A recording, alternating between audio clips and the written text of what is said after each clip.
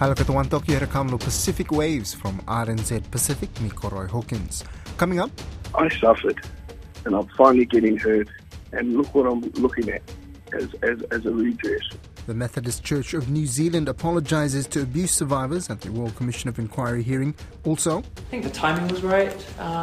It was a way to tell your whole story. we talanoa to Dame Valerie Adams, one of the world's most celebrated shot put athletes, about her new feature documentary, More Than Gold. And later on, we really appreciate the foresight and the work and the dream of our forefathers and mothers and families that helped made it happen. the Wellington Samoa Rugby Union are preparing to celebrate their 50th anniversary this weekend.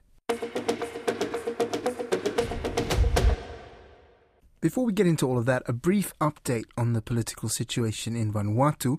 A second coalition has now emerged following last week's election. This one involves the Vanuatu Party, the Rural Development Party, the Lauko Group, the National United Party, the People's Unity Development Party, and the Reunification of the Movement for Change, or some members of these parties.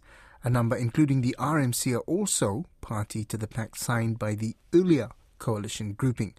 The leaders of that first grouping, which is in camp at the Sunset Bungalow Resort, claim they retain the numbers for a majority in the 52-member House. The Methodist Church of New Zealand has apologised to abuse survivors at an Abuse in Care Royal Commission of Inquiry hearing. Wesley College is one of New Zealand's oldest schools, founded in 1844 by the Methodist Church. At the same hearing, Wesley College representatives reaffirmed their apology. A warning, this story may be distressing for some listeners. Lydia Lewis reports. Rugby star Sekope Kepu, who represented Wesley College's Tongan community on the expert witness panel, has spoken out about the abuse he endured at the school as a 13-year-old. And to put it in perspective, everyone would go to bed at night, 8:30, lights out. A chip packet would rattle, or someone would whisper, and the dorm prefect at the time would call out my name, Sekope, get to the middle. And at the time, you sort of roll with it. You go with that. But then it happened night after night. The Wesley College old boy hopes to break the no-narking culture, a culture of silence. And it was only recently that I shared with my mother and my parents about this experience, and they were livid purely because they loved the school so much, and they thought that it taught me the values that I carry with me now. He says there is no place for abuse in any school. I just don't want that to happen to anybody, and I see my sons now that are 10 and 9. No way would I ever want them to go through that experience as a 13-year-old. Who knows what and that's why I am so passionate about this, because I have boys, I have children, I have a daughter, and I want them to never experience any of that. Survivor William Wilson was at the school in 1991 and 1992. He is of Scottish and Samoan descent. I spent almost 2 years at a boarding school that tortured me physically, mentally, and some of it was sexually. He says the beatings at Wesley College left him with hearing loss, depression, PTSD, and railroaded his chances at obtaining an education. I suffered, and I'm finally getting heard, and look what I'm looking at as a redress. I'm unhappy, but at the same time, at least it's getting acknowledged, and at least that the future kids, it's going to stop, and that's a good thing. All of the bullying is going to stop. I feel it, and although it's still happening, it will stop. Decades on, the school is still facing serious challenges. He was told to cover his face, and he was beaten by a large group of boys, whilst they chanted the Wesley Way. And that is this year. So there is still that element, still that culture there at the school. Would you agree? There's absolutely still a culture there. It's a big challenge. The school's principal, Dr. Brian Evans, says the Wesley Way is not a tradition people should be proud of. He says his school is undergoing cultural renovation. Representatives from both the church and college have made a commitment to the outcome of the Royal Commission. The church carries the primary responsibility for ensuring the protection and well-being of those in its care. We failed in this sacred duty and are determined to make amends. On behalf of the Methodist Church of Aotearoa, New Zealand, we apologise to every person who has been abused while in the care of the church and its related institutions. Such abuse has no place in our faith, and we apologise unequivocally to all those survivors. The General Secretary of the Methodist Church, Reverend Tara Tautari, says in November kōrero on tikanga Māori and Pasifika approaches to safeguarding children, young people and vulnerable adults, and the establishment of a connectional safeguarding team is to take place at a conference which is the highest governing body of the church. Dame Valerie Adams, one of the world's most celebrated shot put athletes whose career has fascinated and inspired many, is opening up her life journey on the big screen in what is described as the most candid and vulnerable she's ever been in the public eye. Dame Valerie's feature documentary, More Than Gold, is in cinemas now and is centred around the Tongan Kiwis' preparation for the 2020 Tokyo Olympics. However, the film touches on Ms. Adams' struggles with balancing her role as mum, as well as past memories of hardships, loss and relationships. RNZ Pacific's Susanna Suisuiki spoke with Dame Valerie Adams exclusively to learn more about her film. Manuelele, Dame Valerie, we're very grateful to have this talano with you about your feature documentary, More Than Gold. You've done an autobiography, you've championed a lot of causes, and of course your sporting career has been in the media for a large part of your life. So what made you decide to do a film? I think the timing was right. It was a way to tell your whole story, because what the media I guess tells or how they write your story is from their perspective or what you've kind of told them, but it's not exactly what truly goes on behind closed doors or what really is happening in one's life. And my documentary really brings people into that journey and takes people on that journey throughout my life from the very start to now, really. So it was a good option to do that, but also the youth of today don't read as much as they used to back in the day. Back in 2012, I wrote a book, and it was great at the time. And nowadays, they're mainly on the screen, so what a better way to tell your story than having it on the big screen. Do you see yourself as a role model, or did you feel there was pressure to be one once you started succeeding in shot put?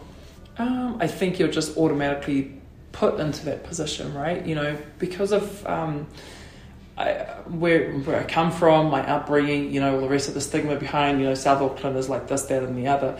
I think it was just a natural progression into that role. And I do take some type of responsibility to making sure I do set a good example and that I am that role model to so that young women and also young men that have the same upbringing as I do can see that and say, okay, there is a way out, we can do this, there is something better out there.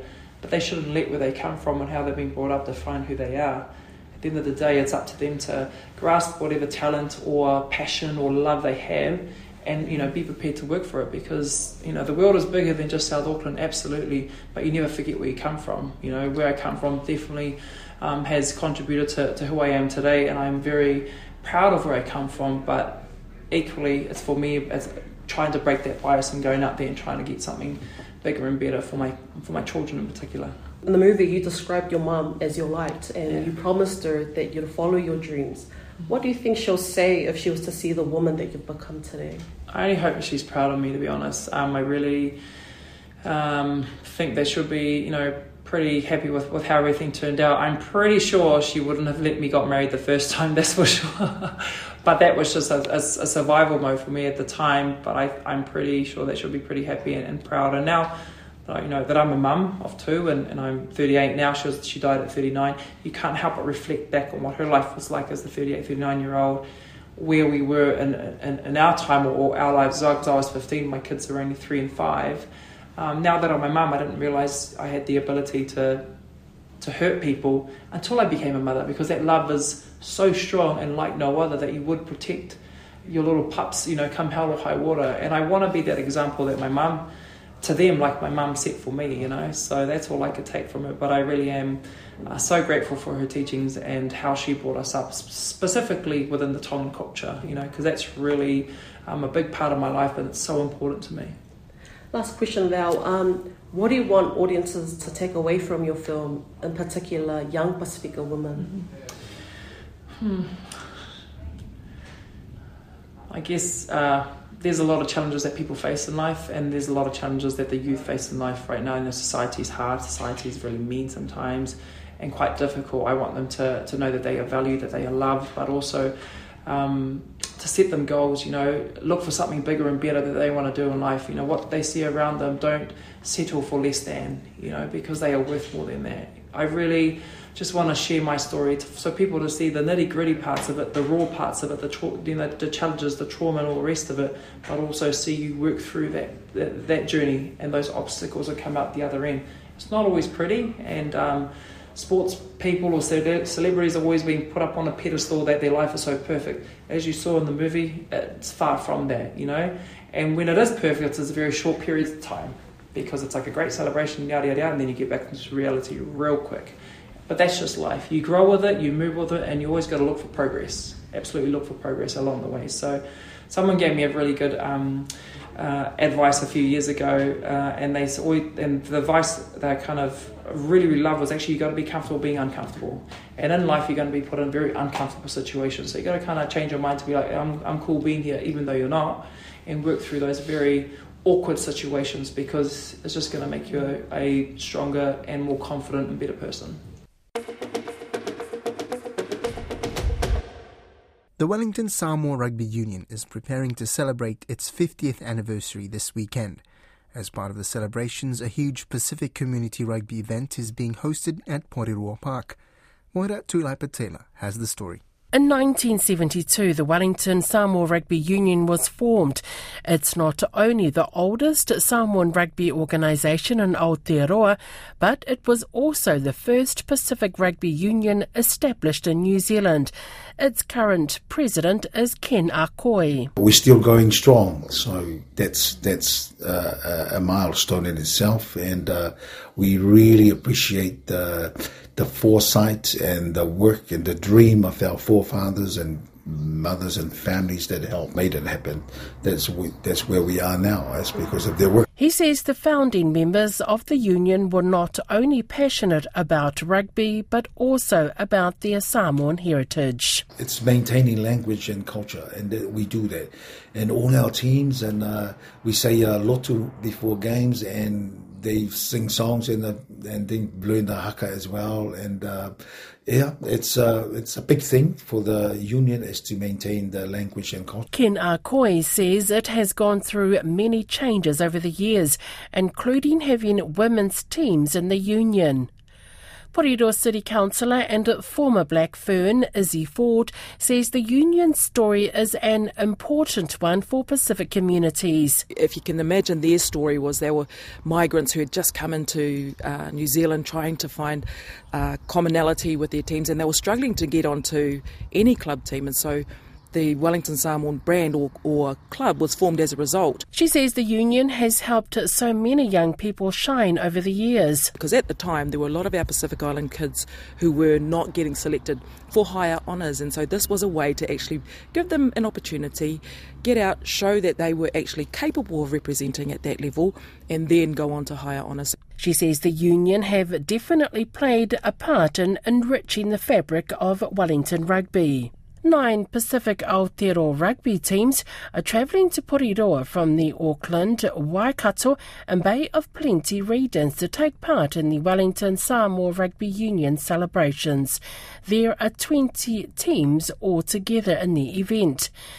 Ati Aifo Olivia is the director of Pacific Islands Rugby, and he's put together the Pacific Aotearoa teams. Pacific Aotearoa was actually formed to be able to bring Pacific communities together, but also invite non-Pacifica to come into the Pacifica environment. So we've got Māori, majority Samoans, Tongans and Fijians and other Pacific. He says the response to the event has been extremely positive. As soon as we got the call out to Pacific communities around the North Island, they were like, yep, we're down as long as we can make it happen for all the teams. And it's awesome to bring people from all over the North Island, really, to come in and celebrate the purpose. He says it started with a zero budget, but so many people and organisations from around the country have offered their support. The event will be at Porirua Park. Its mayor is Anita Baker. This event is absolutely fantastic in Porirua. Perfect place at Porirua Park, right in the middle of the east. And it'll bring everybody into the city and let everyone come in free. Izzy Ford says the Wellington Samoa Rugby Union has strong links with Porirua Park. Some of the early committee members were Peti and Alakai Ono, who were massive stalwarts of North's club, and they were Jerry Collins's uncles. So, the fact that it's being played here at Jerry Collins Stadium in the 50th year is massive. The one-day event is free and open to the public. It was preceded by an anniversary dinner for the community on Thursday. Also happening this weekend in Aotearoa, Auckland plays host to a festival celebrating Melanesian cultures in New Zealand, which has been in the works for 20 years. The Melanesian Festival is taking place this Saturday on October the 22nd, and although it's been a long time coming, organisers say it was all in good timing. Susana Suisuiki reports.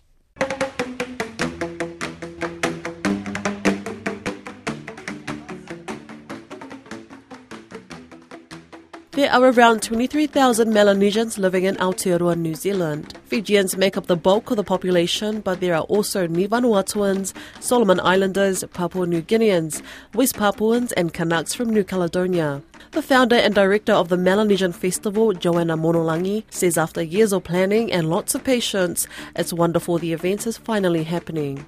From the people that I have spoken to through this planning, they have come and voice their feelings to me, their views, that it's been a long time coming. They've been praying and waiting for something to showcase Melanesia. Ni Vanuatu and Melanesian community advocate Lena Isno says the festival will put a spotlight on cultures in the Pacific that often go unnoticed within New Zealand. A part of the Pacific that is so under-recognised and under-spoken about, especially in the culture of New Zealand. We deserve that recognition. We deserve to be talked about. The festival will include food stalls, arts and craft displays and of course cultural performances. One of the groups which will be performing is the Papuan Student Association Oceania, led by Lawrence Ikinia. Mr. Ikinia says he's grateful to the event organisers who have worked tirelessly to give the Melanesian community a platform. It's incredible how they put the commitments and all the endeavours just to make this event happen. It's quite sad to see that this year is going to be the first celebrations, but on the other hand, it's great acknowledgement for Melanesian community who are living in Aotearoa. Mrs. Monolangi says she spent years working to get everything to fall into place, and she is determined, and now it's all coming to fruition, that this weekend's festival won't be a one-off. There's room to move. There's, I think just this short time I've experienced the interest, not just here in Auckland, but I've recently just come back from Wellington, and they look forward to coming up as well this weekend to celebrate with us. The Melanesian Festival will take place this Saturday, 22nd October from 9 a.m. to 5 p.m. at the Waitemata Rugby Club grounds in Henderson, Auckland. And briefly before we go, the Cook Islands got the better of Wales in their opening game of the Rugby League World Cup on Wednesday, narrowly winning by 18 points to 12. Wales dominated possession in the first half and led 12-8 at half-time before the Cook Islands rallied in the second half, scoring 2 unanswered tries. Cook Islands head coach Tony Iro called it a hard-earned win. It was tough, and it'll only get tougher. You know, like Papua New Guinea's next on the list. They're a real physical side, so we'll lick our wounds and recover and get back into it. The Cook Islands will take on Papua New Guinea in their next game while Wales play Tonga. That's Pacific Waves for today. Remember, you can download us free to your device from Spotify, iHeart or Apple Podcasts. And if you're using Apple, please leave us a rating so others can also find us. Thank you, Tomas, and looking you for next time more.